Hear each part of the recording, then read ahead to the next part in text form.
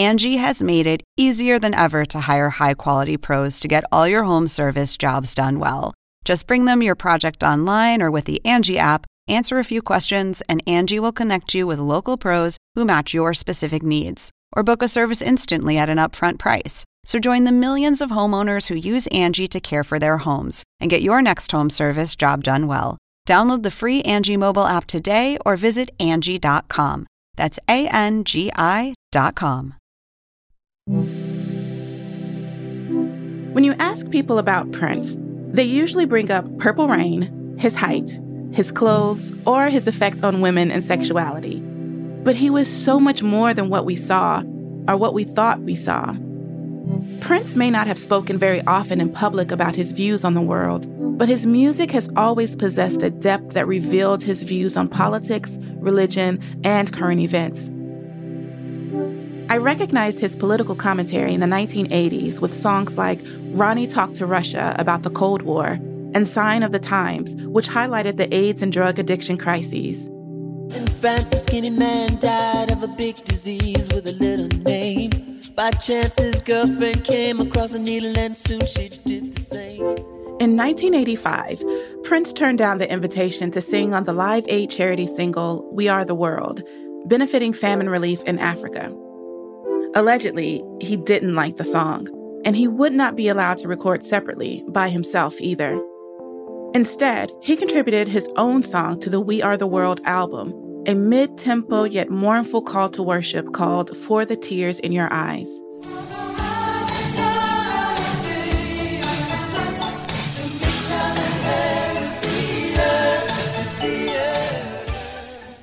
He also released a song called Hello to raise awareness about the mid-1980s starvation crisis in parts of Africa. Hello is a synthesizer-heavy dance track that also calls attention to American youth falling through the social safety net.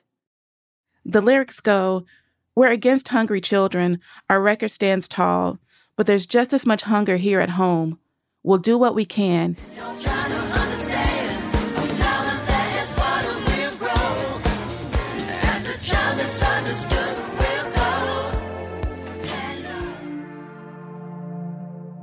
But it wasn't until the 1991 single, Money Don't Matter Tonight, that I fully processed his dedication to both shining a light on the world's ugliness and to doing his part to lift people out of it. Throughout Money Don't Matter Tonight, Prince sings in his lower register, emphasizing the seriousness he hopes to convey. There's no erotic falsetto to distract us from the lyrics as he sings the chorus, "Money don't matter tonight. It sure didn't matter yesterday. Just when you think you've got more than enough, that's when it all up and flies away. That's when you find out that you're better off making sure your soul's all right." 'Cause money didn't matter yesterday, and it sure don't matter tonight. And as much as Prince wanted to show what was going on in the world, he also wanted to offer hope. So he used his lyrics to remind us to focus on what he felt was more important than material greed: having a good soul. Just as he liked to mix sensuality and spirituality, he also mixed the political and the spiritual. The song Money Don't Matter Tonight came out when I was 14 years old, and it spoke to me because my own family didn't have a lot, but I didn't realize that until other people pointed it out. By the time it came out, my parents had divorced, and my mother was raising us 3 kids by herself. We always had the things we needed, and there was always laughter at home. Our cabinets may not have had name-brand cereal, and my clothes weren't covered in high-fashion logos, but we were good to each other and others around us. The song reinforced for me the idea that there is more than one way to be wealthy, which was an important lesson to remember as I headed into high school, a time when status becomes a crucial tool for success. Prince did what he could to shine a light on the ugliness of the world. But what about his own shadows? Misuse of power doesn't begin and end with world politicians. Sometimes, even a Midwestern musician draped in purple can take advantage of his position.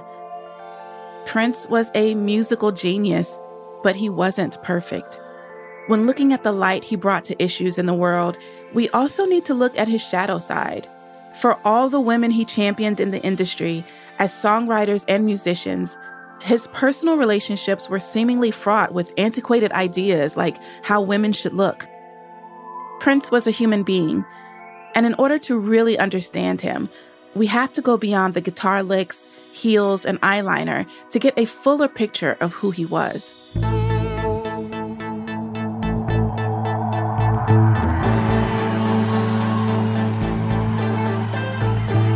This is the Prince Mixtape, and I'm your host, Nicole Perkins. And in this episode, we're going beyond the lace.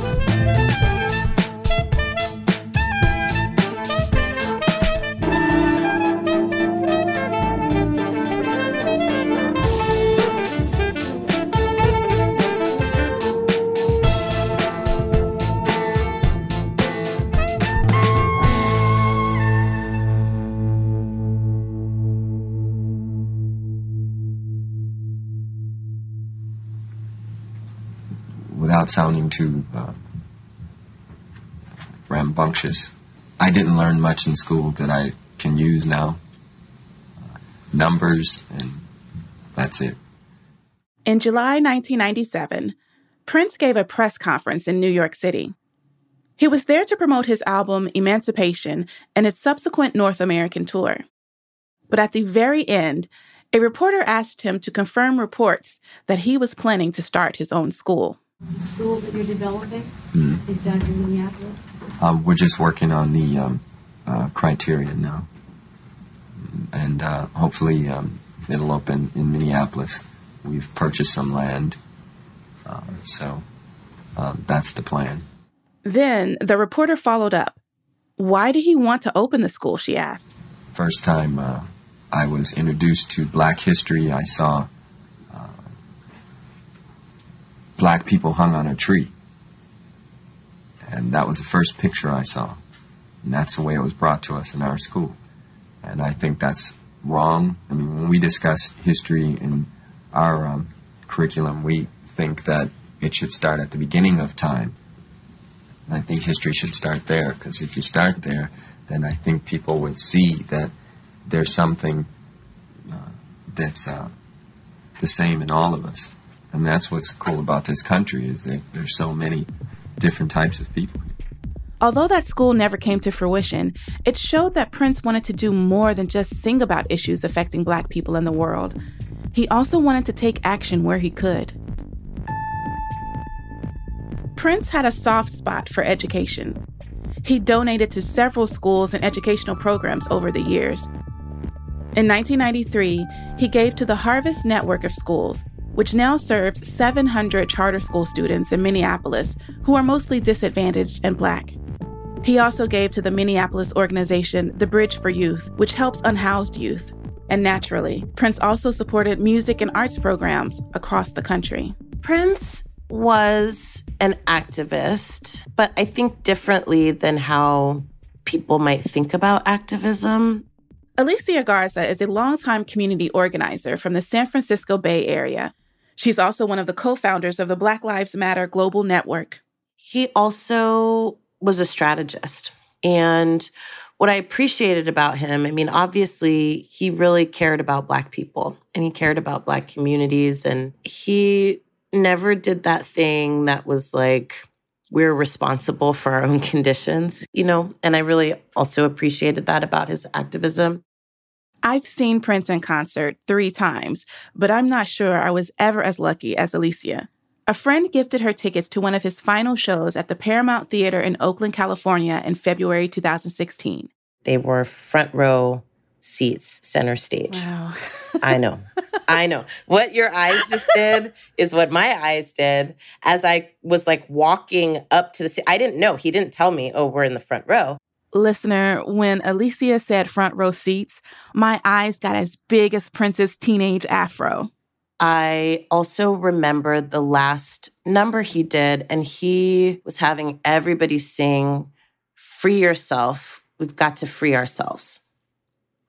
And I will never forget it. It was so powerful. There was thousands of people all at the same time saying the same thing, singing.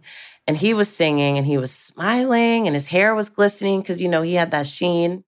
Free Yourself is the last song that Prince himself released to the public before he died.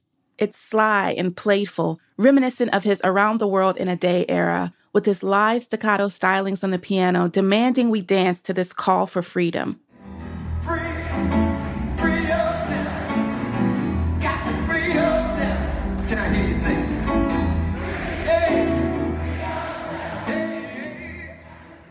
And I remember that was in my head for like probably a week or two afterwards. You know, like a jingle I couldn't get out of my head.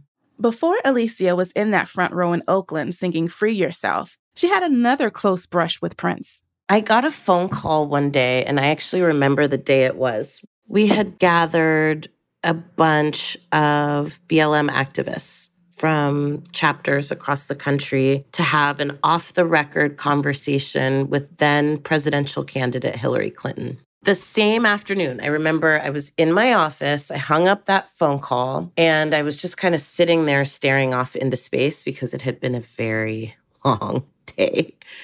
And my friend Phaedra called.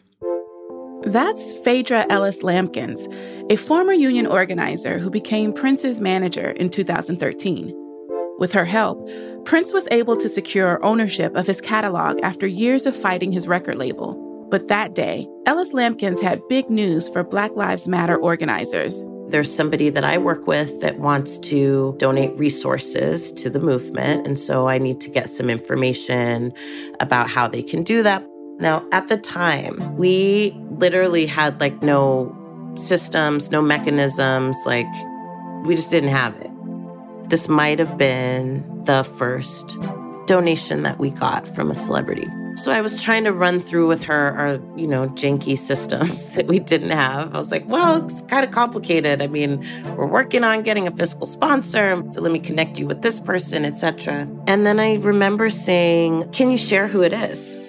And she said, I will, but it's not for sharing. And he actually doesn't want to be credited. He doesn't want it to be known. And I said, okay, that's not a problem. And she said, it's Prince. And I know for a fact there was a high-pitched sound that came from my soul, and I think I even dropped to my knees. I was like, you can't be serious. She was like, oh, yeah, it's Prince. And she was like, wow, you're a fan? I was like, oh, no, I'm not a fan. I'm obsessed.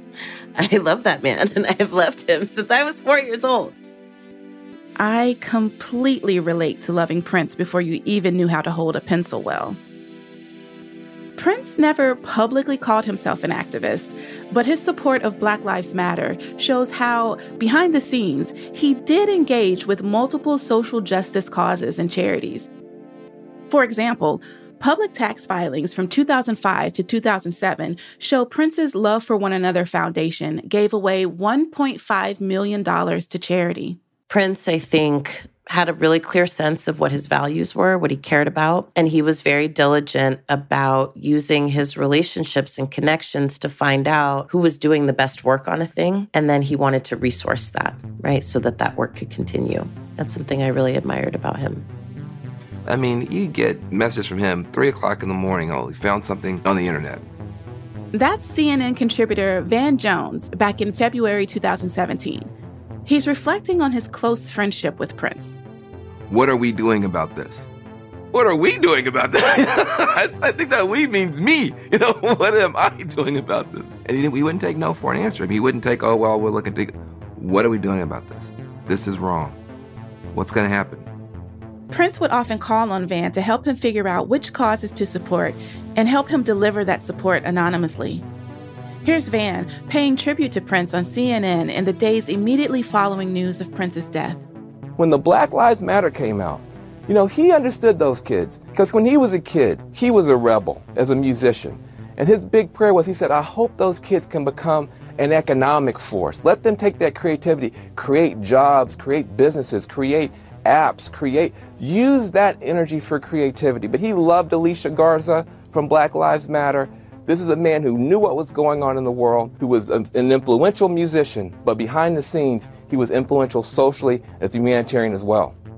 To paraphrase a famous quote from Mr. Rogers' Neighborhood, whenever there is a catastrophe, look for the helpers.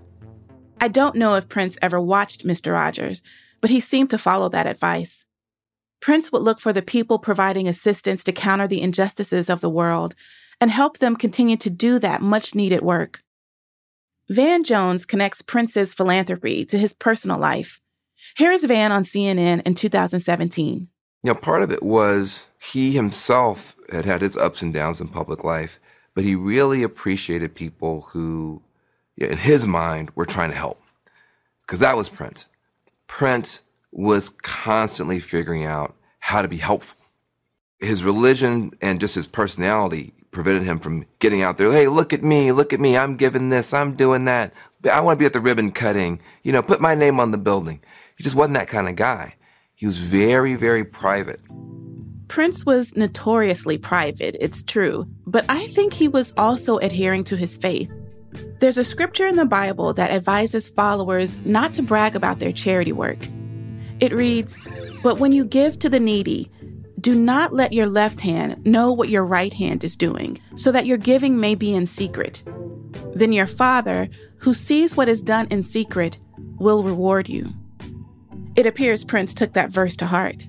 Instead of announcing his donations, he only talked to people who were absolutely necessary to make his charity work possible. I got into this with DJ and scholar Lene Denise. Why I love this man so deeply in that activist work and how it then showed up in his philanthropy and his, how he would send these sort of secret donations to music schools is that he also taught us something about a politically charged subject that is under-discussed, and that is the subject of Black privacy. We all have a right to privacy. We shouldn't have to put our every thought or deed out for the world to see, despite what social media tells us. The lasting legacies of slavery and colonialism, where Black people were put on display at auction blocks and inhuman zoos, fuels the notion of Black privacy. For too long, we had no say in public use of our bodies, but we could hold on to our innermost thoughts. However, when you don't make your thoughts known, people will project their thoughts onto you and sometimes assign things to you you don't believe. Prince used the 2015 Grammy Awards ceremony to clear up any doubts about where he stood when it came to Black lives. One of the things I remember is seeing him at the Grammy Awards, and he came out and he said, books like Black Lives Matter. What he said is albums. Oh, albums. Like books and Black Lives Matter. I said, you better say it. Albums. Remember those? Albums still matter. Like books and Black lives, albums still matter. Tonight and always. These are the nominees for Album of the Year. And there were a lot of young people who were just like, oh, when did Prince get political? And it's like, no, he's always been political. Always. That was a major moment. That Grammy Awards show was in February 2015. 2 months later, in April, a Black man named Freddie Gray died as a result of suspicious injuries that occurred while he was in police custody. The circumstances of Freddie Gray's death would inspire Prince to make one of the most overt political statements of his career.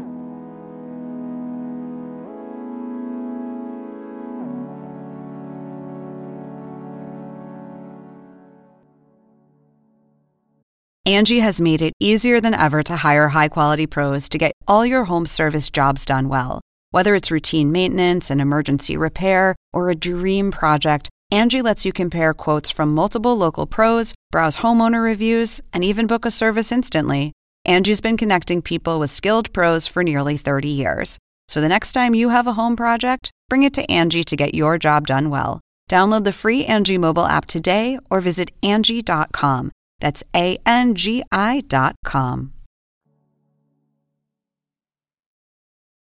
In May 2015, Prince hosted what he called a rally for peace, dedicated to Freddie Gray.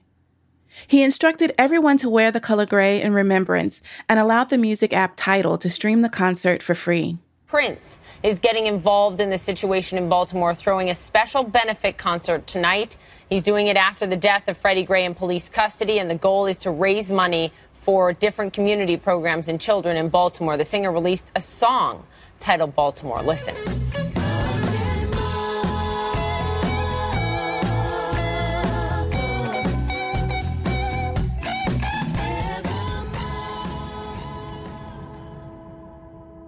It would have been impossible for Prince to ignore the rising tensions between Black people and police in America. They say music soothes the savage beast. Maybe Prince hoped he could help calm the savagery of police brutality with his song Baltimore. Part of the chorus goes, "Are we gonna see another bloody day? We're tired of crying and people dying. Let's all take the guns away. Absence of war, you and me. Maybe we can finally say, enough is enough, it's time for love."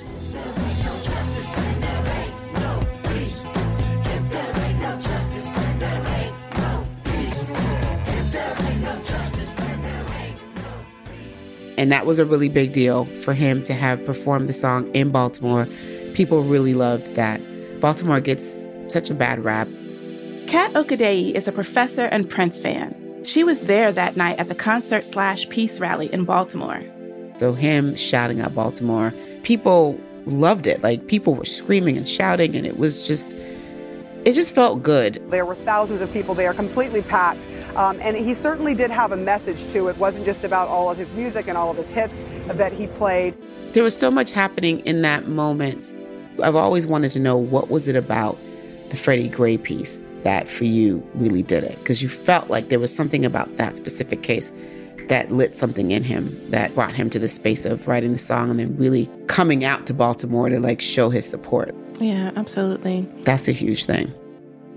He was trying to bring a message of peace, a rally for peace is what he called it. He made a song that was particularly for Baltimore. He mentioned Michael Brown in his song. He mentioned Freddie Gray in his song as well, and said that it was for the young people to try and go forward and fix these problems, that it was their time to sort these things out, and that he supported them in that. At the time, Marilyn Mosby, the state's attorney for Baltimore, was in the midst of trying a criminal case against the members of the Baltimore Police Department accused of Freddie Gray's death. Mosby was also a huge Prince fan. Her husband had surprised her with tickets to the concert as a Mother's Day present. She also got a surprise from Prince himself. According to CNN reporting, he invited her on stage during the concert. Here's how Kat remembers that moment. I remember there was this quiet. Everybody kind of took a minute to understand, yeah, we're here to have fun and all this other stuff, but a man is dead at the hands of people who were supposed to protect us. And in that moment, he knew the moment wasn't about him. So there was definitely a sense of service in the way that I feel Prince was sort of commanding things in that moment of introducing her and singing the song. There was a certain amount of reverence to it. It felt like church. It really did.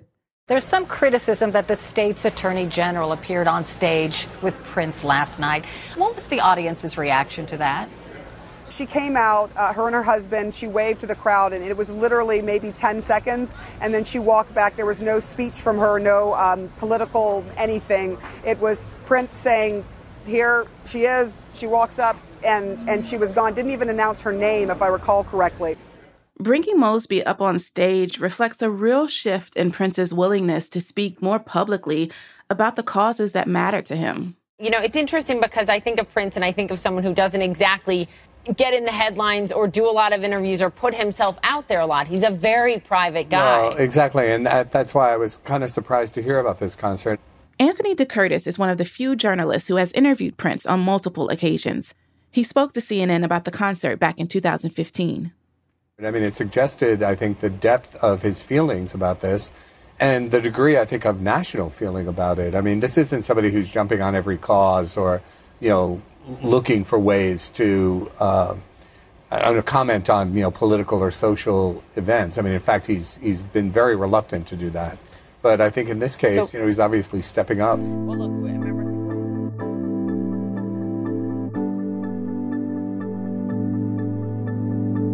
What Prince did in Baltimore represents one of his most passionate public displays of his political beliefs. No longer content to let his music alone speak for him, he needed to take to the stage.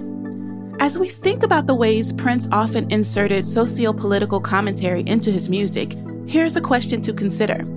Was Prince a feminist?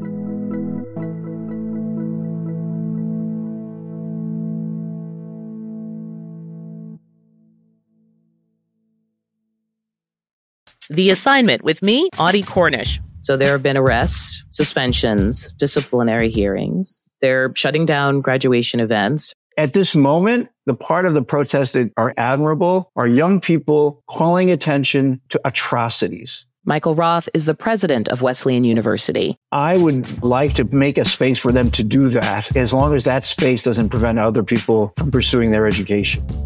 Listen to The Assignment with me, Audie Cornish, on your favorite podcast app. In an episode about Prince's political work, I'd be remiss if I didn't take a hard look at the history of his relationships with women, both professional and personal. He definitely valued and supported women in music, from hiring Susan Rogers as his engineer to showcasing the vocals of Rosie Gaines to writing music for and with Chaka Khan, Patti LaBelle, Madonna, Stevie Nicks, and the list goes on. Here's DJ and scholar Lene Denise again.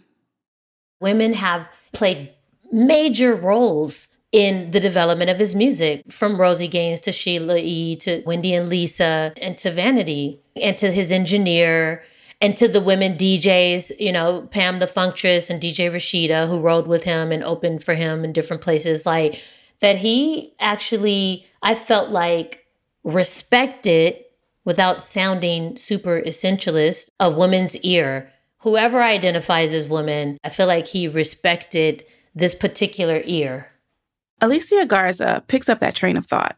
He both was such a advocate for and a practitioner of really giving women platforms and stages, really extending the power and the position that he had to women and women artists who I think, you know, already have a hard time breaking through in different ways and face much different challenges in the music industry. We saw Prince share the stage with women. We know he worked with women in the studio, but what we see is not always as straightforward as we may think. Obviously, I'm a major Prince fan, but I think part of being a fan, part of being a good fan, means I have to be willing to acknowledge the genius and the humanity of the man I've loved since I was 6 years old. Something else that I think is just not super comfortable to talk about, but is there, is he had really complicated relationships with women. And we are having many more conversations now than we ever have in my lifetime about what relationships are appropriate and when and under what conditions and what does consent actually look like. Lene Denise, who teaches classes on Prince, considers him to be a trickster. She tries to reconcile his various contradictions, some of which we can see in the loosely autobiographical movie Purple Rain. The film showcases Prince's musical talents, but it also highlights how poorly women were treated in his character's world. I think of Purple Rain and the woman being thrown in the trash can. Who do you think you are? You know I waited up all night for you. I'm so tired of you doing this to me. Jerome. Let go of me! You think that it's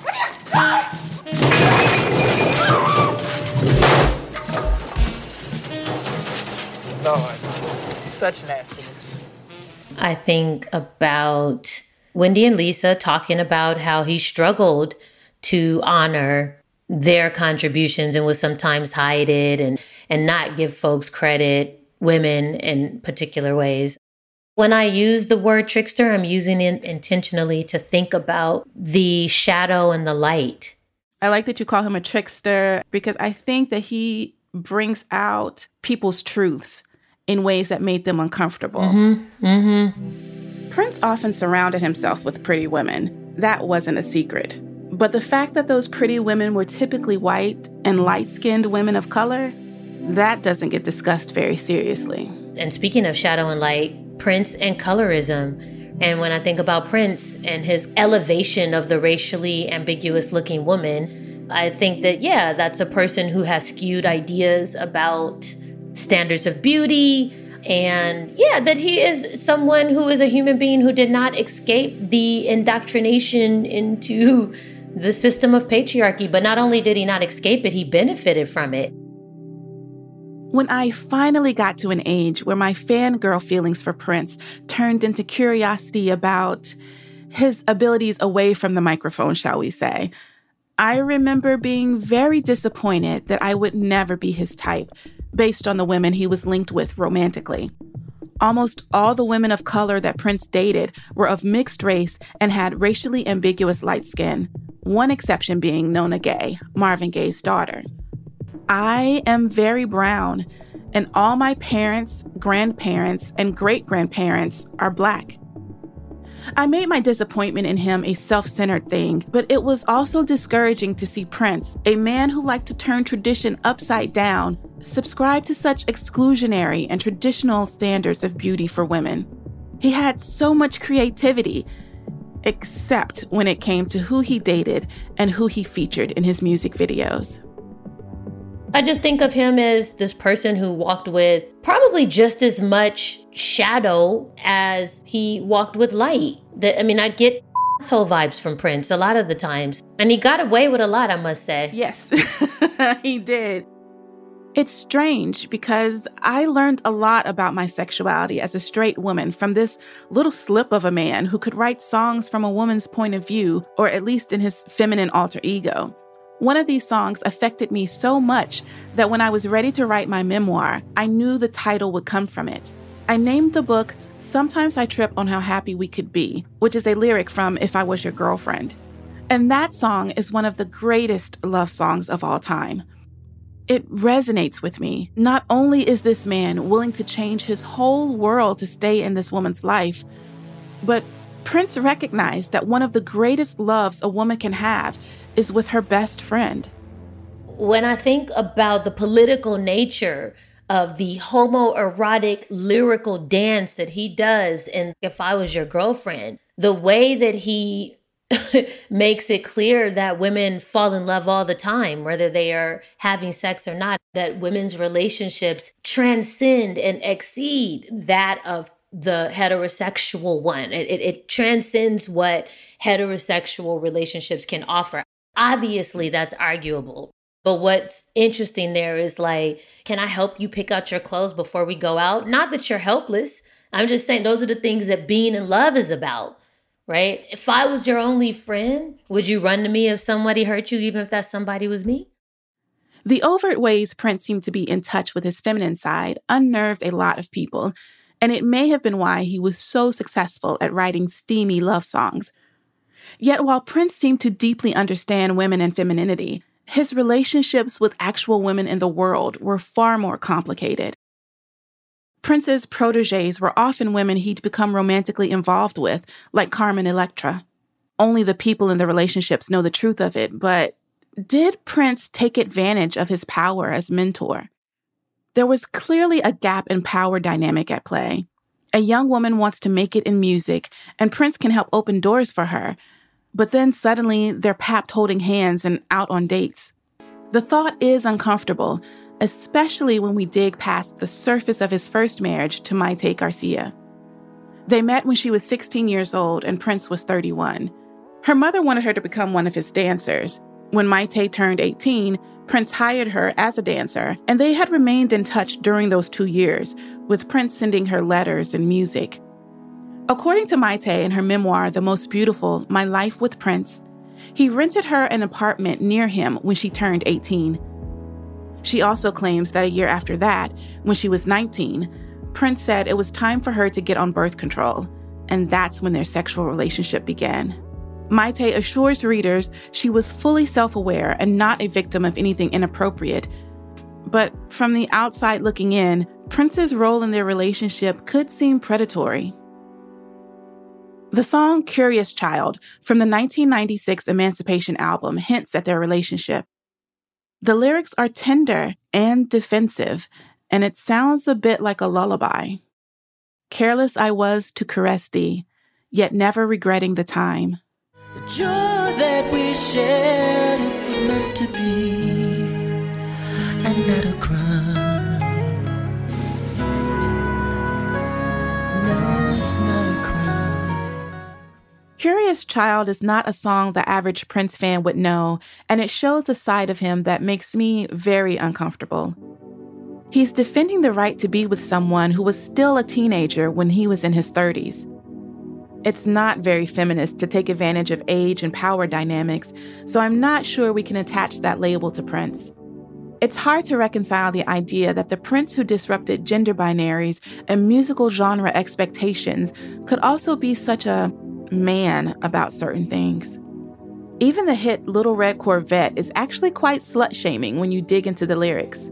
I guess I should have closed my eyes when you drove me to the place where your horses run free. I felt a little ill when I saw all the pictures of the jockeys that were there before me. He's warning the subject of the song that her promiscuity will ruin her, then declares he's going to tame her. And we just groove along because it's a hot song.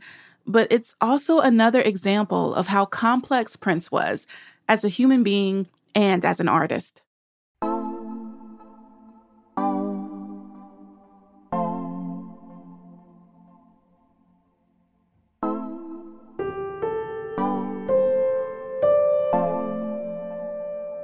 We are all filled with light and shadows, and Prince was no exception.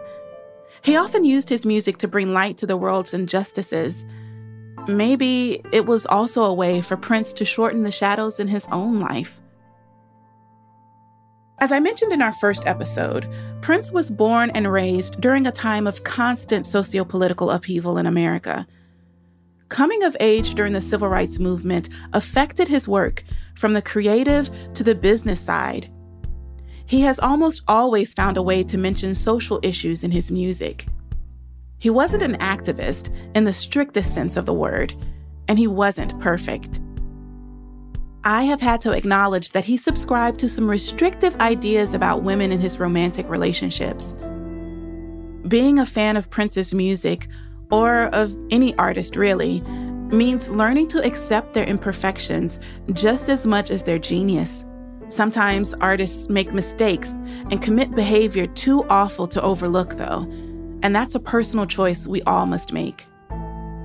But with Prince, I made the decision to love him, flaws and all.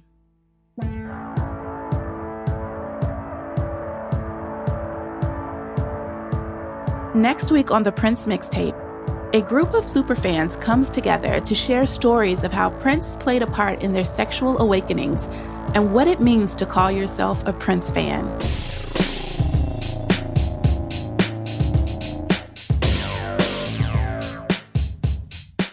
The Prince Mixtape is produced by CNN Audio and Pineapple Street Studios. It's hosted by me, Nicole Perkins. Our producers are Emmanuel Hapsis, Biandria July, and Natalie Brennan. Our managing producer is Aaron Kelly.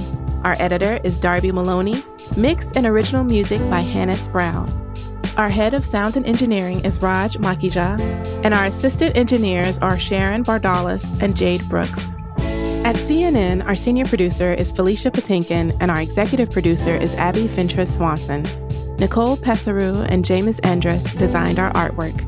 Executive producers for Pineapple Street Studios are Gabrielle Lewis, Barry Finkel, Jenna Weiss-Berman, and Max Linsky. Special thanks to Noah Camuso, Hannah Park, Katie Hinman, Tamika Balance-Kalazny, Sonia Tun, Chip Grabo, Anissa Gray, Frank Lomonti, Steph Garrett, Graham Duda, Andrea White, Lindsay Abrams, Robert Mathers, Lisa Namaro, Kira Posey, Jane Drinkard, Liz Boyd, John Dianora, and Dina Kleiner.